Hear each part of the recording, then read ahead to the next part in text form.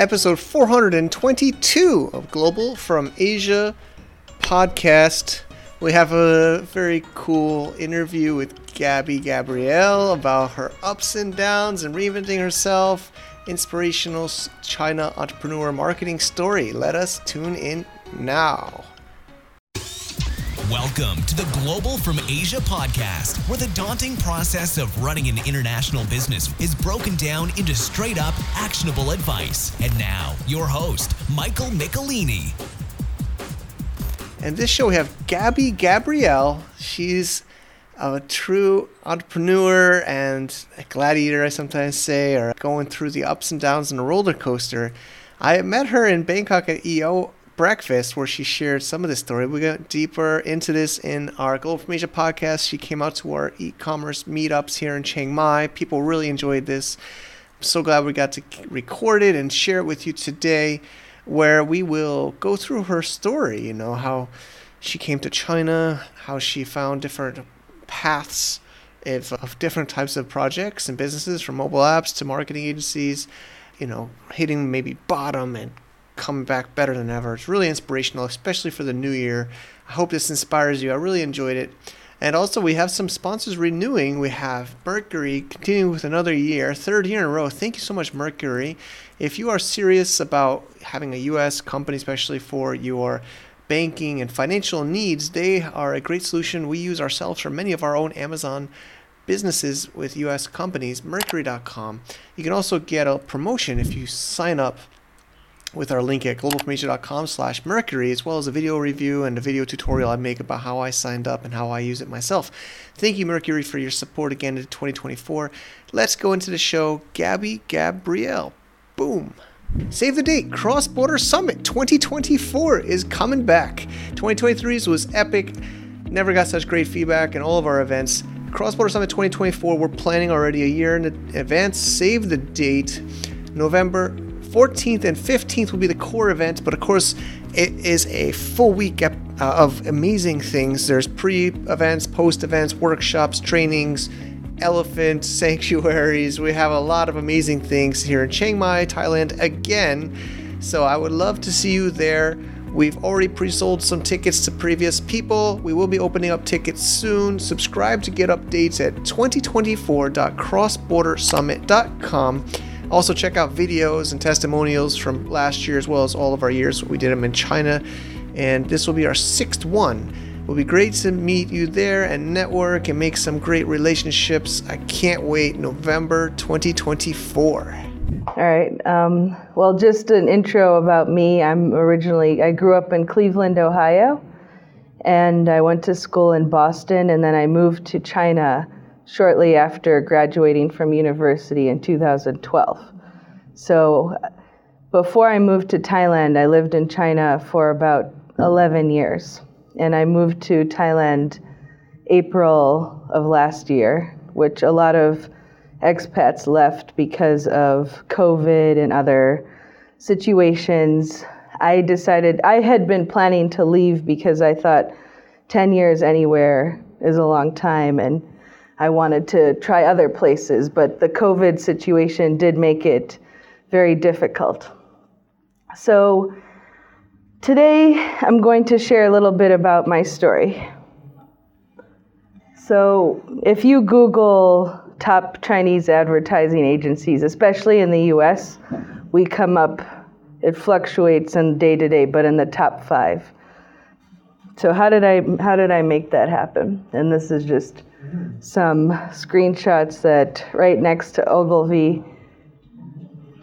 Welcome.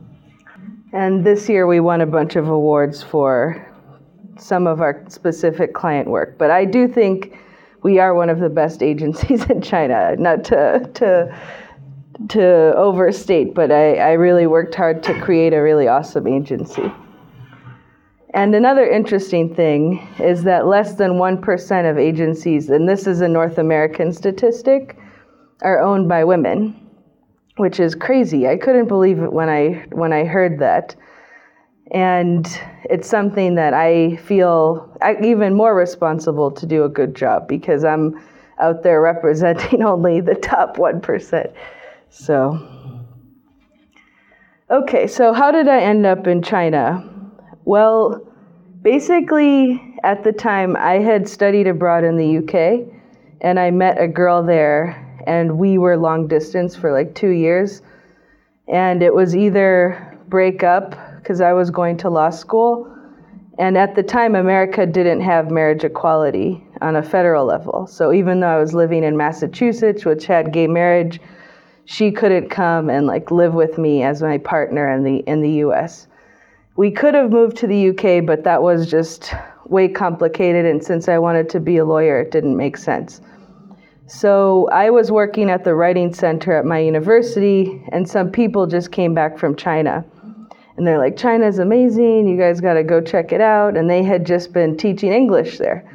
And my girlfriend at the time was a teacher by profession, so I suggested, I could take a gap year and we can go to China and see if we really want to get married. And I also thought if Obama were reelected, he would change the laws for federal marriage.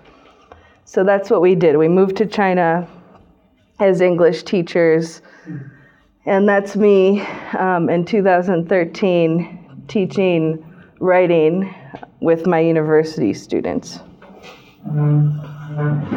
So during this period, in my early to mid 20s, I started to question whether I wanted to go to law school, and there was a period of wandering, I would say, in China, kind of just going with things that I was passionate about, which is photography and writing.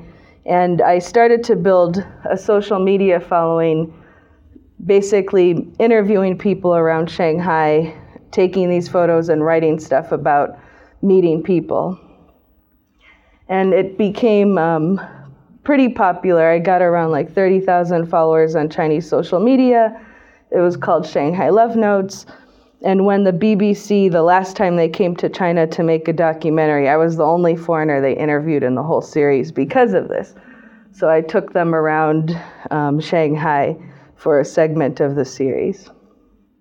And for me, the reason I mention this is that I think we're all pretty young here, that sometimes we're not really sure if what we're doing is what we actually want to be doing.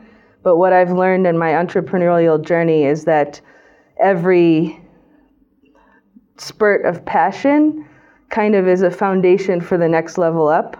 So even though at the time it seemed like meaningless, meandering, and I wasn't making money from anything I was doing, that kind of creative process led me to other opportunities when I was the version of myself I needed to be to let those opportunities to develop.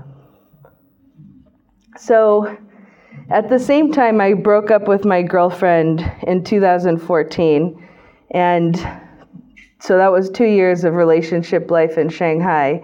And now I was like, okay, I need to meet some gay friends. And as I'm sure many of you know, China has a reputation for not being LGBT friendly. So I was on the quest to look for gay people to hang out with. And I remember asking my Chinese friends at the time, hey, like, where are the gay people in the city? And they said there weren't any. And I started to believe them because I literally couldn't find any gay people to meet up with. Until one day, I was at a random restaurant, and at the table next to me, I heard someone say the word lesbian. And I was like, oh, you guys are lesbian? I'm a lesbian too. And then they introduced me to the one meetup that happened once a month that was organized via email. And I went to a couple of them and I said, why don't we turn this into something a bit more substantial and organized through WeChat? And I started basically this LGBT organization that started as like a 20 people thing and grew over the years. And I became known in Shanghai as the lesbian godfather. And it became a very large organization, in 2017, around 10,000 people. And my whole entrepreneurial journey really kind of started at this time. I was on a quest because I saw, even though I knew I wanted to move back to the United States, I started this organization that was changing people's lives, was super fun, and wasn't profitable at all. And I was like, if I leave, this is just going to fall apart. Foreigners cannot start nonprofits. And I'm also kind of anti-nonprofit for the LGBT community because I don't think we're like endangered animals that need to be donated to. I wanted to find a way to make the organization sustainable. So how do I do that? In parallel, at the same time, I had quit my job in 2016. And when I was quitting my job, a Chinese guy I worked with, I was quitting my job to monetize Shanghai Love Notes. I was going to turn it into an e-commerce platform type thing. And I was working as an education consultant, basically helping Chinese students study in the US. And he wanted to start a similar program, and he gave me 50% of the company and was like, you just have to organize the English-speaking department, and once we get the students, I was responsible. But I could see that he came from a wealthy family, had limited sales skills, and just didn't have what I thought it took to actually make this a possibility. So I was getting nervous because I wasted like 3 months waiting for this to keep going. And at the same time in 2017, Airbnb had just come to China, and I had a friend who was leaving China and had 2 apartments, and she gave me 2 sets of keys and was like, here, Gabby, take these keys. If you can make money on these apartments, I'll split it with you. So we put it on Airbnb in April of 2017. And I was surprised how much money we made in that month. And then basically I was like, I started China's first Airbnb property management company.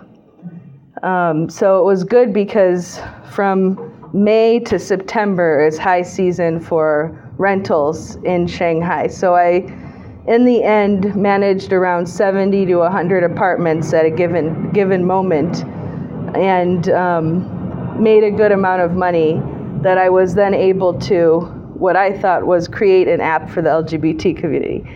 And because I didn't have a technical background and just being a young entrepreneur, I didn't really go about it in the best way possible.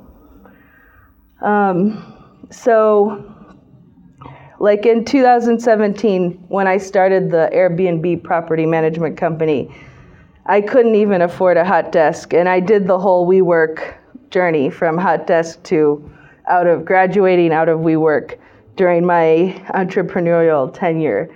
And I like this picture because it was early in my entrepreneurial journey. You would see me working super late, and although it's not my current company, I do think that, people were judging me a lot at that time, thinking I was crazy, working so hard all the time. And even though it's not what ended up bringing me to where I want to be today, I think it's the work ethic and the self-belief that shaped the foundation for growth, basically. So if I were smart, I would have sold my Airbnb property management company. But instead, I was in my 20s, and I was like, I'll just close it. It was a 6-figure USD business that was its first of its kind in China. So I just lacked the business knowledge and coaching that could have helped me even have an exit. So I took the money that I made from the Airbnb management company and created an idea for an app. I hired a team in Qingdao, which is northeast China, to develop this app because it was the cheapest company I could find. And basically, it was a community app. The idea is that this would take what I built in hundreds of WeChat groups in China, turn it into an app, and then I could monetize it and scale it, basically. So that Qingdao company ended up outsourcing the product to India. So 6 months into the journey, I was still waiting for this app to be finished. And the community is all wondering, like, where is this app? Because Gabby, you've been talking about it. We did some events getting people excited about it. And I started the project in August, and it was January, and the app still wasn't ready. So I found out that they had outsourced it to India, and I had the choice. I had two things. So first of all, I was running out of money because I was paying a monthly retainer. So I either needed to find funding, change app providers, and what I did is I had met a guy during my years in China who was this older gentleman that I never knew was one of the richest guys from Ireland and who happened to be gay. And I ran into him at a Halloween party and I told him about this app, and he said he would be, because I said I was starting to get the feelers out for investment before I needed it. And he said he might be interested. So in January, when I contacted him, I was down to my last $1,000, and I was supposed to be going to a conference in the US where I was going to talk about the app. So I was in big trouble. And I remember I asked him if he was still interested in investing. And then he had me send my business plan, and on my 30th birthday, he messaged me to meet him at a cafe in Shanghai and sent me the investment money, at least part of it, so I had enough money to go on my to the conference in Washington. And I got the funding I needed, and what I wish I did is then take that money and hire a new team in China to build the app. Because it got outsourced to India, so many problems with that to launch a product in China. They use totally different types of tools in China, Google's blocked there, everything. And although the Indians really tried to do the best they could with what they knew and without trying to use Google products, in the end it wasn't suitable. And they told me that they've made over 1,000 apps, and I was the only person that actually ever went to visit them in India. And I worked on the app with them for 3 months in early 2018. So June is Pride Month in China, and we launched the app. It's the first of its kind in China, but unfortunately, because of the technical problems, it just was not functional. It was enough to get people to register, but beyond that, it wasn't well done. And I was very naive with what I thought was going to happen and all the things that went wrong, basically. And again, now I'm running out of money again, because this is 6 months later. We finished the product, and now I'm trying to fundraise. This is Y4N, which is one of the biggest mobile exhibitions in the world that happened to be in Shanghai that year. And although people always thought oh, Gabby, what you're doing, it's very cool, but no one would put money into it. So by the end of the summer of 2018, we ran out of funding. And this time, lots of people, thousands of people in the community knew about it. I was well known in the community. So I at that point was feeling extremely depressed and also doubting myself a lot and my own capabilities, because I thought that this was a great idea, but no one would invest in it. I couldn't make money from it. And now what was my dream, and I thought I was living the dream, ended up becoming a public embarrassment.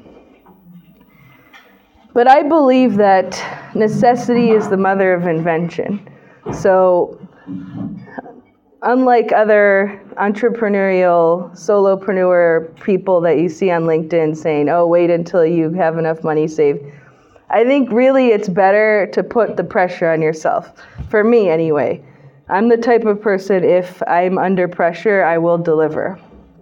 And although it was a miserable time because I had no money, I was negative $30,000, and basically everybody hated me because they thought I had raised a ton of money and squandered it in making a lousy app. So on the basis of this foundation, I had to get a job. And I got a job as a marketing manager. So we ran out of funding September 2018. I got a job in October 2018 as a marketing manager at an accounting company. And I remember on the first day, they were too busy to train me. And I was just sitting there thinking all self-hating thoughts, like I'm such an idiot. How did I end up in this situation? I went from being the coolest lesbian in Shanghai to the most hated lesbian in Shanghai, and also like everything is wrong. And then I thought, well, wait a second, I still have a registered business in China. Why am I letting this company hire me as an individual? They could hire me as a business. So I left, went back to WeWork, rented a desk from someone who had a bigger office, and started Gab China.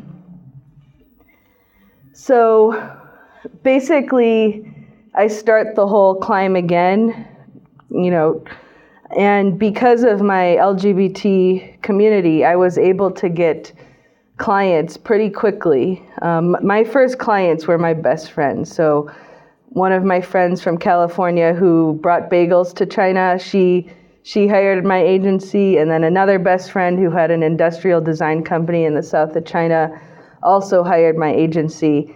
And you really just need one or two clients to get going. And in 2 years, I basically scaled it to a 6-figure company. And this was a 12-person WeWork office. And at that, actually from 8 people in WeWork, it doesn't make sense anymore. So it's better to get your own private space in China. Another key aspect to my growth was joining Accelerator program as part of Entrepreneurs Organization. It's an American nonprofit, but they operate all over the world. I joined the Accelerator program in Shanghai, but they also have one in Bangkok.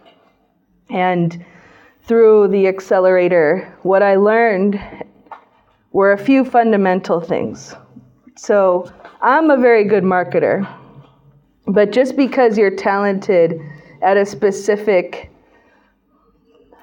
skill doesn't mean you have what it takes to grow a business. What I see a lot of entrepreneurs doing is tying their self-worth to the ability to grow their company. You actually could be an amazing person at what you do, but actually growing your business is a completely different skill set. And that's what I learned in the Accelerator program, scaling up. Scaling Up by Vern Harnish. He's the founder of Entrepreneurs Organization, and it's a book you can buy online. It's also a style of how you can run your business to scale. And for me, this was an extremely important lesson. If any of you have ever failed before, you know how humiliating that feels, how it makes you feel like you're not able to do anything. And a lot of people give up at that stage, but actually that's where you really learn your most. And as part of the program, I also received mentorship and an accountability group. And in my mentoring, I found out lessons not just about who I wanted to be, but who I didn't want to be. Because I looked around at EO China, and I was like, I'm 35 now, but I was like 30, 33. Do I want to be where these 50-year-olds are in 20 years? And for me, the answer was no. And I say that very respectfully. They're amazing guys. But for me, I have bigger ambitions for myself. And I thought, well, whoever you're hanging out with is who you're going to become. So by meeting the mentors who did teach me a lot, but it also taught me who I didn't want to be. And that led to seeking out mentorship from people who I did want to be. And the journey to seven-figure USD business was led by winning a few key accounts. Huawei, and this was still one of like top 5 entrepreneurial moments, was getting taken to Huawei HQ in Shenzhen and the full amazing treatment that they gave us when we kicked off our partnership. And, just 2 years before this, I was suicidal and in debt and thinking that I was the biggest idiot in the world. And just by really self-belief and having the know-how to think that there was another way for myself. And now we're a 50-person team. I've expanded services outside of China, and I also started another agency. So even though it's kind of all one company, I've created subcategories of agencies under the Gab brand. So in 2022, we launched Gab B2B, which is a English and Chinese marketing and advertising for B2B industrial companies, focused on APAC, but it ended up being, the brands have a strong footprint in APAC, but they may hire us for their global needs. And then next year I'm starting Gab Green, or I'm launching Gab Green, which is a sustainability communications agency that will be based in the US. So I'm moving back to America. Meanwhile, my business in China is another key point I learned in Accelerator is that you're just supposed to own your business. You're not supposed to be working in your business. And so because I really wanted to leave China, I did everything I could to make myself not operational as possible. And it took me years of hard work. And now it's pretty self-sufficient. It pretty much runs without me. And I think once you have learned the skills to make that happen, it can be applied across other businesses pretty easily. And these are some of our clients. I told Mike we don't have a lot of e-commerce clients because when I first started the agency, actually most brands on Tmall make no money. And I asked friends who have huge clients like Burberry, they're not making money on e-commerce in China. Only the cosmetics companies are. So if I was a new agent, when I was a new agency, I didn't want to have the KPI of sales and let that be potentially detrimental for me to scale up. I focused on community growth and brands that didn't need sales as a KPI, because then it became more about quality of content, quality of followers, and not necessarily about sales, which was great because that's how I was able to grow the business. But we did have and have had e-commerce clients. One of them is Thoughtfully. They're a $100 million US Amazon company from California. And they tried all of Asia for a couple of years, wasn't profitable, and then just went back to only selling on Amazon in English-speaking countries. So my advice for e-commerce companies is never sell in China unless it's going to be like an experiment, because it's very difficult and unnecessary. It's better to stick to where you are and what's working and scale that up before you start making calculated risks in China. So what about my LGBT app? So I did finish it. The original plan of when I started the agency was actually to self-fund my app, because I hated the fact that I needed to ask investors for money for something that I knew would change so many people's lives. They just not enough investors who can understand the impact that this type of community can have. But at the same time, I was heartbroken about what happened to me, and I felt that the community didn't have my back when I basically failed and put all of my energy and time and money into this. I was judged, I was blacklisted, people weren't inviting me to parties anymore just because they thought that of the story that they put in their head. And so I finished it for myself, but I didn't continue doing it because I had another great business that was going really well, my agency, and I decided to put this project on pause until I could regain my passion for the LGBT community. And I do still believe in this and may start this again, but in the US or Europe where people can understand and care about the LGBT community.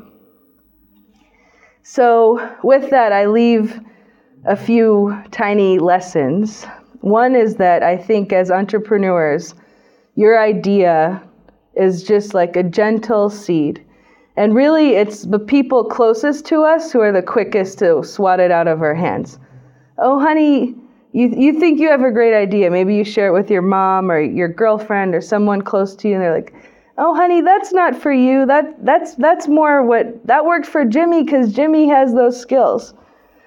But when you have a real plan and a belief for your life or whatever, you have to learn how to grow through resistance and to find what it takes to nurture yourself despite all of the odds that are against you.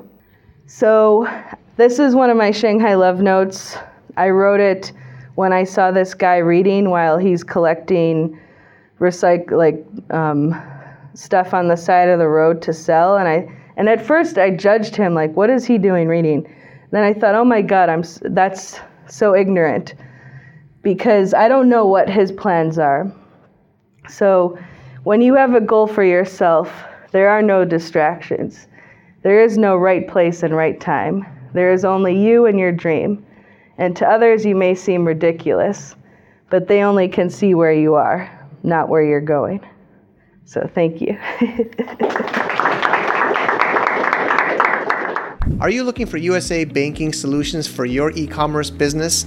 I am proud to say Mercury.com is supporting the podcast here 3rd year in a row at Global from Asia, and we're proud to say it because we use them ourselves for many of our own Amazon brands and e-commerce brands and joint ventures with our US structures, and they're super easy to do, online application, no fees, and they have great customer support, have helped us with trouble with Amazon Seller Central over the years about some receipts and statements and everything like that. So we're so happy to say thank you, Mercury, for supporting our show, being a great service, and supporting other e-commerce sellers. We're really proud to say they're a sponsor here, and we also have a video tutorial as well as an overview and a special link with a little bonus for you as well for us under certain conditions. Check it out at globalfromasia.com/Mercury for that information. Thank you for listening, and thank you, Mercury.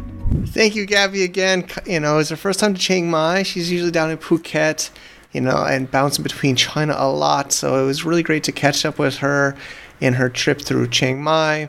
And I'm so glad we got to document and record this. It's actually part of I have so many dreams, so many plans.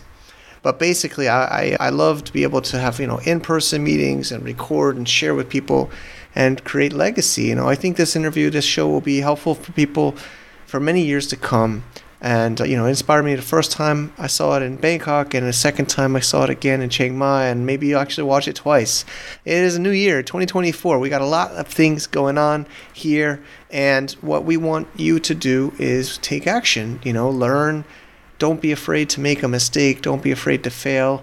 I've, of course, made my share of failures. I'm pretty transparent about it. My wife says I'm too transparent about it.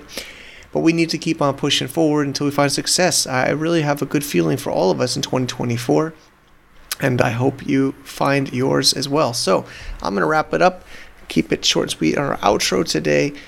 Episode 422 of Global from Asia, over and out. See you in the next episode. Like, subscribe, bell, ding, whatever. Who cares? See y'all later. Bye-bye.